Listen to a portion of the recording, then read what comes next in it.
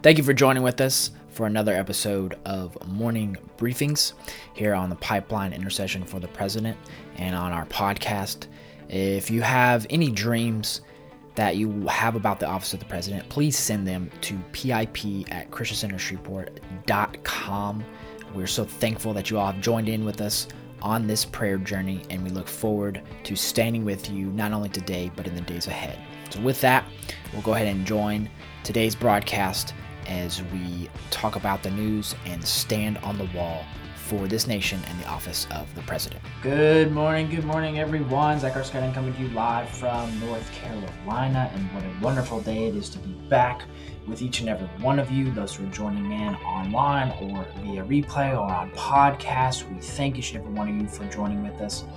And today we want to focus in on wisdom from above and discerning not only the news, but the prophetic, and making sure that we are discerning what the Lord is speaking today, not only prophetically, but also in the steps that we can take in order to occupy until He comes, as Scripture tells us. And I want to dive into Scripture here, going in and referencing James 3:17, but I want to focus on 13 through 18 as it really outlines a good mind frame for us to have in this season. And we've been hearing, and some of you guys have been sending us a lot of these prophetic words that are out there.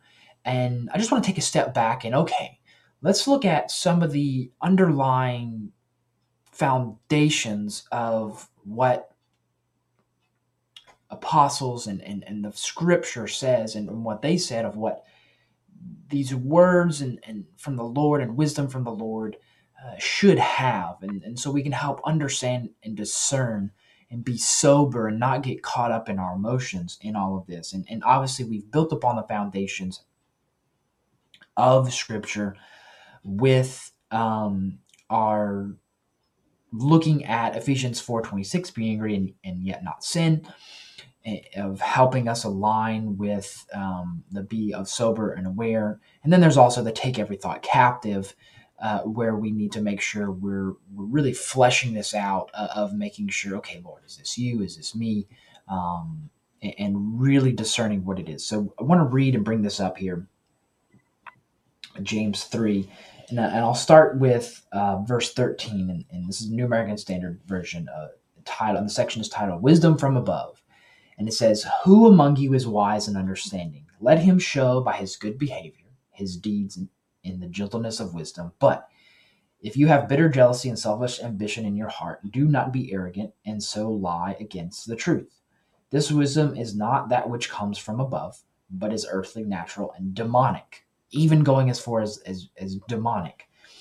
And so where jealousy and selfish ambition exist, there is disorder and every evil thing. But, this is what we want to focus in on, but the wisdom from above is pure, then peaceable, gentle, reasonable, full of mercy and good fruits, unwavering, without hypocrisy. And the seed whose fruit is righteousness is sown in peace by those who make peace. And I want to focus on this. Is first pure. Some say holy.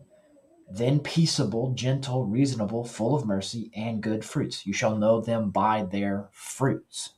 Know those who labor among you, as we find also throughout Scripture. So these are building upon things we've seen. And I want to focus on this because not only do you see what good fruits are, but you also see, the wisdom that is not from above, but is earthly, natural, demonic, as we're seeing here in James, really outlines what's going on. And so when we hear these prophetic words that are coming out, and I'm not saying that every prophetic word that's coming out is demonic. We talked about it this week on our other podcast about how these people have a gift to hear from God, but for whatever reason, some of the stuff coming out just isn't used with proper discernment, to say the least. But at the end of the day, is we want to look at the fruits of this. Is it accurate? Number one, is it judged by others? Is there a relationship with other prophets that they're walking with? Are they doing this stuff solo? Um, and Paul Cain. Been listening recently to a lot of Paul Cain and Michael Bickle interviews, as Mike Bickle is laying out the foundations and the history of their movement, what they're believing for, what they're standing for, and it's been really, really um, refreshing and convicting to hear. But this is one of the scriptures that Paul Cain pointed out of how when we're listening to these prophetic voices, are they exemplifying these principles here that we find in Scripture? Is it pure? Is it coming? Is it producing good fruit in the people who hear them and in themselves, or is it jealousy? And he was obviously a big part of the corrupt faith and healing movement that did those very things that Scripture says here was not uplifting and beneficial and pure. And so we lay that foundation of understanding the wisdom from above as we look today in the news and some interesting things and things to be aware of, as we always do, and then also some things to celebrate and then pray for as well. And with that scripture there, we want to ultimately, if we ourselves have any jealousy and selfish ambition inside of us, repent for that, and then ultimately intercede for discernment and wisdom from above in this season and for the season ahead. And I mean, we can apply this at every level, as Daniel did throughout his prayer times for the government. And so we just want to, if there's anything inside of us, Lord, remove it. But then we also want to plant, so we want to pluck up, but then replant something in its place, as Jeremiah talked about. Now, in the news, we want to go towards the east and start there. As news out of China and first Taiwan is that the United States and Taiwan have agreed to increase trade talks amid China tensions. Because if you remember the recent Indo-Pacific deal that was made with the U.S. and pretty much everybody else but China and Taiwan, it left out Taiwan, which is a huge factor there. Is if you say you're going to support Taiwan and et cetera, even though we have laws or stances already on the books to support China, is now the U.S. is directly going in and trying to develop a stronger relationship during these tensions with Taiwan. They'll cover 11 different areas, subject areas, including trade facilitation, regulatory practices, anti-corruption, agricultural, digital trade, labor, environment, and state-owned enterprises. Quite interesting. I know the last time Nancy Pelosi talked about climate change, even when Anthony Blinken was over there talking about quote-unquote climate change, and a host of bunch of different other issues there as well. So as we see this, and the point here is, as we see this strengthening go on during this China tensions, as it's called, what is China's response? So as this is going on, you're seeing China come out and say similar things to what Nikki Haley said a couple weeks ago about how they're now saying, and this is from Chinese Foreign Minister Wang Wenbin, saying it's clear that the U.S. is trying to defend the indefensible by applying a gangster logic and acting like a bully. So they're coming out in response towards the actions taken from Pelosi, even though we've seen their response towards Taiwan. And I read a report yesterday that talked about how China ultimately wants Taiwan not just for power, is they want them also for their chip making capability, as right now the world is in flux and a shortage of that, and they kind of have a major monopoly on this. And so them getting Taiwan for that purpose would really, really give them more of a monopoly. So something to watch there as we're seeing, this is being reported by Bloomberg, and Daily Wire did a good report on this, of China's real estate is collapsing and throwing the economy in crisis as they're locked down because they're having more spreads of some different type of viruses along with COVID and et cetera, which is causing problems. And the interesting thing here is just to watch and see what happens. Because the big question is, and this is what people don't know, is are these reports fully truthful, number one, but then also is how involved in these real estate deals and in the Chinese economy is U.S. investors? How does that bleed over into the rest of the world? Okay, if it collapses in China, what does that necessarily mean for not only China but the rest of the world? Because that's when the U.S. housing market crashed. That's what affects the rest of the world, is because so many countries have bought U.S. government bonds and debts and been involved in people's retirements and et cetera, have been involved in the stock market and everything here in America, and that's why it spread so widely across the world and it affected the rest of the world. Is the question is, and it's really hard to tell of how involved is the rest of the world in China. There are some investors who saying I will not touch China. Other investors are going headlong. For some reason trust the Chinese Communist Party, which is a very interesting and showing a lack of history there. So on this situation, we just want to pray for the Biden administration, the military, Secretary Blinken to have a voice, Blinken specifically to have a voice, but then for all parties involved to have the fear of the Lord when dealing with China, hopefully to more so to realize the realities of what are at play here, not only domestically but around the world, and for the ability of the gospel of the kingdom to be spread. Because in China, an open church is very shunned against. Churches are having to go back underground again to some degree, and some risking their lives. And while all that is going on, there is still a thriving church and underground church and growing church there. So something to just keep in mind, not only naturally for our sovereignty and economic prosperity here in America, but also for the facts of the ability of the gospel of the kingdom to be spread throughout the world. Now, yesterday we read a report, or earlier this week, can't remember, I think it was yesterday, from the Free Beacon about how captures at our southern border have already peaked over last year's record of 1.66 million to now, with a couple weeks left to go, a little over a month left to go, 1.82 million. And then this report comes out. I don't know if you saw it yesterday, where there's video. I'm going to pull it up here. There's no sound. Where the Border Patrol and Texas National Guard are in disputes here. So let me pull it back up.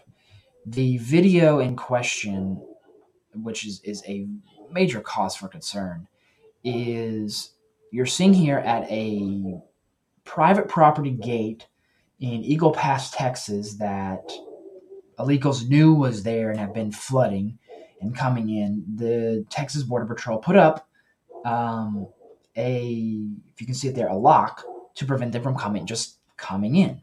So this is one video, is good aerial drone shot, and you can see Texas National Guard there. And then there's a second video from Bill Milligan Fox from LA showing, I want to pull this up from the very beginning, showing Border Patrol come right behind and opening up. Let me make sure I have it at the proper point. Opening up this same gate that Texas National Guard just locked. There's no sound on these videos, but as you can see here, Border Patrol agents going in and opening it up. Why is this? Just letting them walk across? And they're saying they have to do this because you have to let them in so that they can be processed on U.S. soil. Why do we have to process them on U.S. soil to begin with? And obviously last week we saw the Biden administration remove Remain in Mexico, and you have Texas Governor Greg Abbott come out and is just livid about this, saying this unbelievable. How could this possibly be? And ultimately saying, while Texas secures the border, the federal government is enabling illegal immigrants. Biden's open border policies caused this crisis, and obviously New York and other cities are dealing with the consequences of this. But something interesting Greg Abbott says is that there are upwards of 66 people on terrorist watch list who have come across the border, which is higher than I think the 50 that some other agencies are reporting. And obviously he might know more. There's been other local representatives who have said similar numbers. Talking about fentanyl seizures have increased 202. Like, that's unbelievable in July. So there's a problem there, and something we just want to continue to stay aware of and on the wall about. And we just want to, number one, repent for the Biden administration's actions to weaken our border security and intercede for the voice, with the fear of the Lord, to rise up in the White House, if not in this administration, in the next, and within the halls of Congress and the halls of the Senate, to realize not only the consequences for our sovereignty, but also for the lives of these people, and the fact that most of them are coming across extreme dire situations to get here. Number one, some are possibly being trafficked, some are being used as mules to bring in fentanyl, other things, and it's causing havoc and wreck to our country, and something people need to be aware about. And we need to stand up, and I don't think Americans fully realize the consequences of the lack of decision involved in this. Now, while we have this going on, we want to look ahead towards the coming elections. And so we're seeing now certain groups throw their weight, and more so money, behind what they're standing for. And what I'm talking about is Planned Parenthood has talked about dumping record sums into the midterms. They've come out and since said on Wednesday that they will now pour more, $50 million more dollars towards the midterms elections. Now, this is very interesting because they've already said before that they're going to, with other groups, invest $150 million towards this. I don't know if this is separate or part of that. This article doesn't make it very clear. But okay, let's say it's part of the 150. So okay, $150 million. The reasoning for that is they say this. The executive director, Jen Lawson, said this in a statement. She said, "This is an election about power and control." From Planned Parenthood. This is what they're saying. I'm not making this up. And I'll link this article for those who want to read it. Should these out-of-touch politicians gain power or stay in power, they will continue doing everything they can to ban all abortion, throw healthcare providers and pregnant people in jail. Providers, maybe. Pregnant people, most places are not trying to do that. I think there's some states who are trying to do that, but they need to correct that from everybody's understanding, and endanger the health and lives of pregnant people across the country. They're talking about, quote unquote, using an influx of support in states where the laws are questionable and they know they might have a chance. And those states include Georgia, Nevada, Minnesota, Pennsylvania, Arizona, North Carolina, New Hampshire, Michigan, and Wisconsin. They're also going to run advertisements in Colorado, California, Maine, Ohio, and Florida as they're up for disputes. Now, as of from October 2018 to September 2019, 300,540,871 abortions procedures occurred, which mean that there were 972 abortions per day, 41 abortions per hour in the United States. Very alarming. She goes on to say that big states require big investments, which is why this fall Planned Parenthood advocacy and political organizations will run our largest ever electoral campaign to preserve and expand abortion access in many states as possible. You saw this in Kansas. This is why the vote in Kansas was very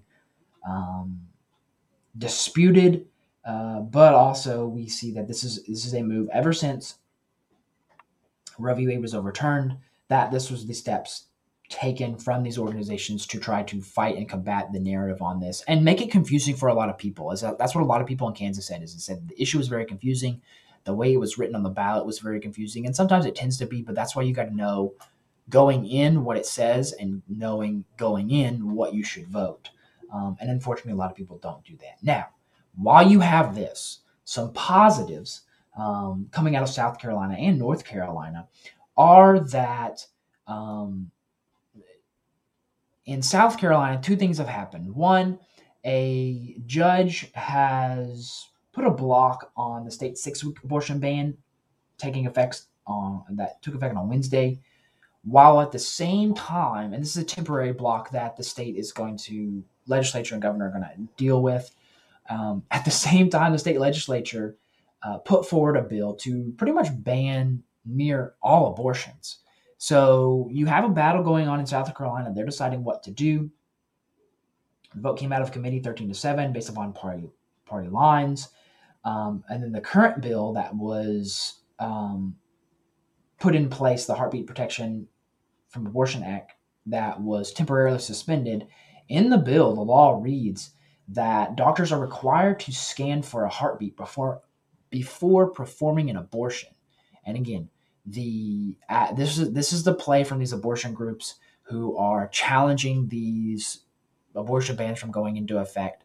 That, well, it's confusing and we don't really know, even though they've been fighting it ever since it came into play. So it's quite interesting to see this same thing. It started in Louisiana, and they're losing there, as all 3 abortion clinics in Louisiana is being reported are moving out of the state, which is very, very positive news. But I want to blow this up. This is a statement from Democrat representative in South Carolina, Justin Bamberg. This is why we pray. This is why we stay involved, because of this type of comments that come out, this is very alarming.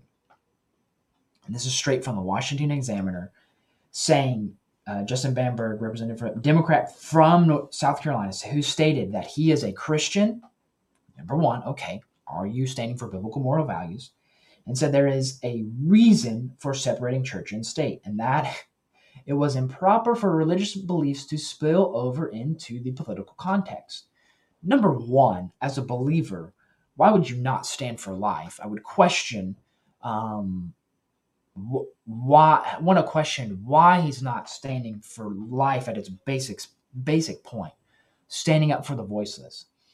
But this is an old argument. Obviously, you guys know this, of the misunderstanding of separation of church and state, and saying, well, we don't want religious beliefs to spill over into political context. This is not about religion. This is about life, period. Life.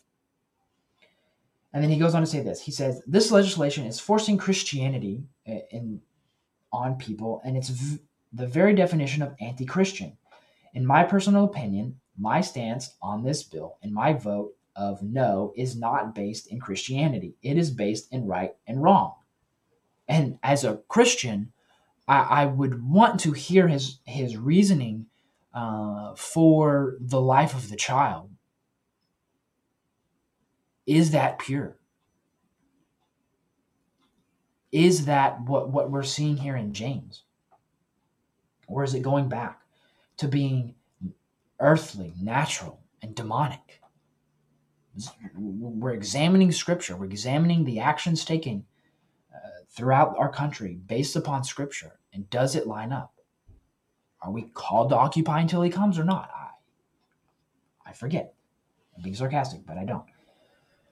Then other great news is out of North Carolina.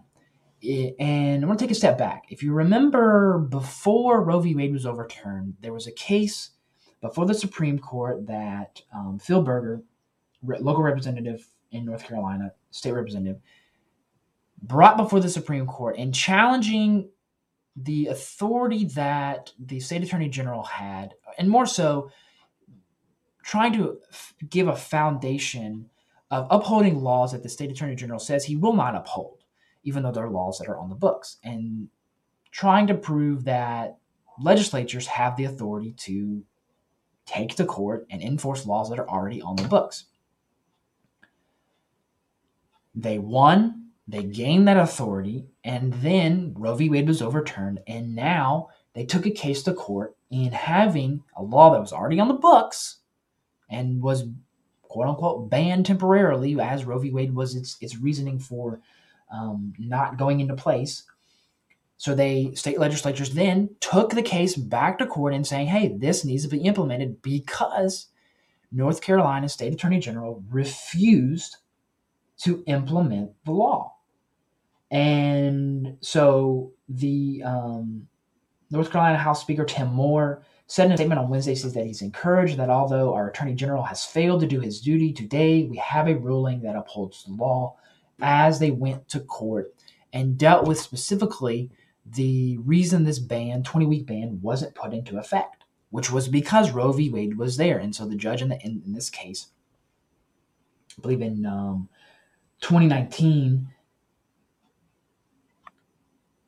if I remember my dates correct, 2019 or 2016, 2019, District Judge William Osteen had stopped the law from being enforced and decided the ban unconstitutional based upon Supreme Court precedent until it got overturned. And so this is your reason for blocking it. They said, okay, we challenge that. It's no longer there, so we need to allow this to go into effect, and they did.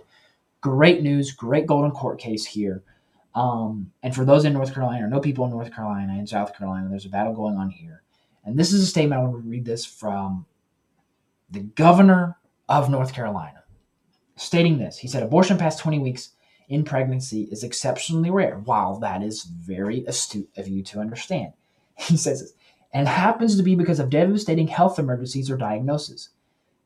Rather than saying, hey, go to an emergency room and be around doctors who are equipped to handle emergencies and can help save you and possibly the baby, the mother, he says, denying women necessary medical care in extreme and threatening situations, even if rare, is fundamentally wrong. And we cannot let politicians mislead people about the real-world implications of this harmful law. This is probably one of the worst arguments for trying to have abortion go into effect. You're telling me it's rare and it's an emergency. Okay, if it's rare, then if it's rare past 20 weeks, then what's the issue here? And if it's an emergency in those rare cases, why aren't you sending people to an emergency room where they can be dealt with properly? And so while this battle will still rage on, we continue to want to prey on these cases in the states that it is vulnerable, knowing that come the midterms, there will be a heavy push of advertisements towards trying to cause confusion in these issues, and knowing that what Scripture says in James, I want to pull it back up, of if it's earthly, natural, demonic, that there is a disorder and every evil thing coming from these evil ambitions here. And so with that foundation, this is why we want to pray coming up for these midterms, is because there's going to be this confusion.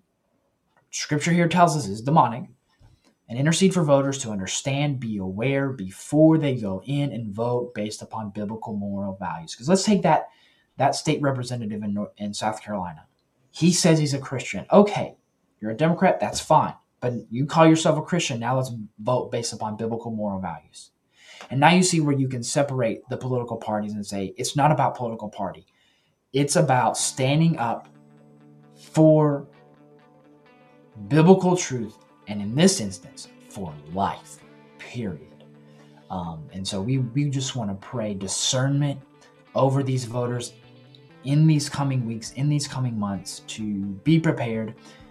Most of the times you can go out and before you walk into the voting booth, to the polling station, have seen most Board of Elections will have a ballot on their website for you to look at, to understand.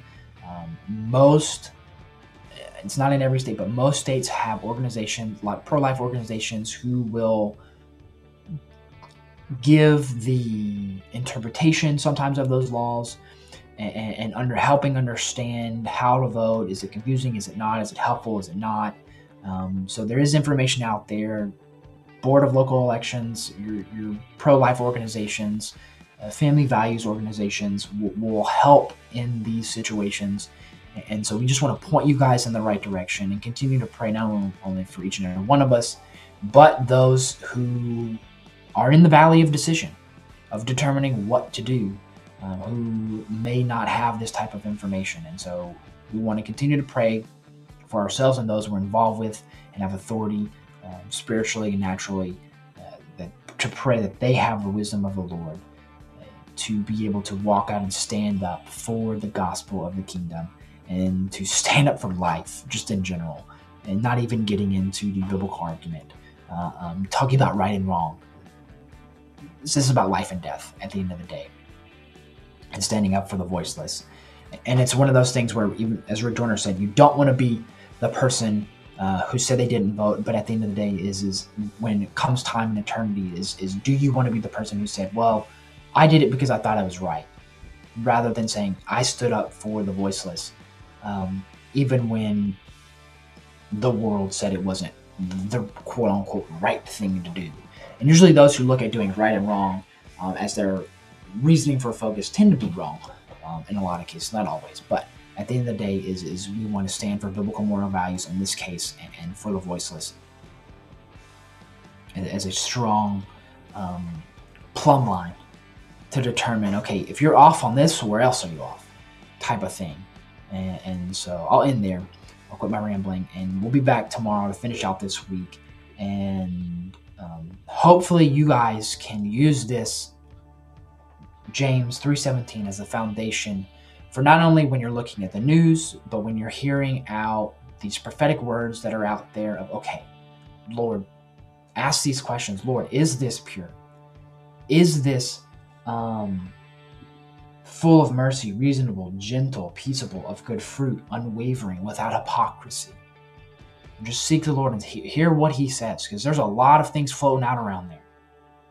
A lot of people saying a lot of different things, and it's hard to sit here and say, well, that's true, that's not true. And sometimes you have to wait and let it play out.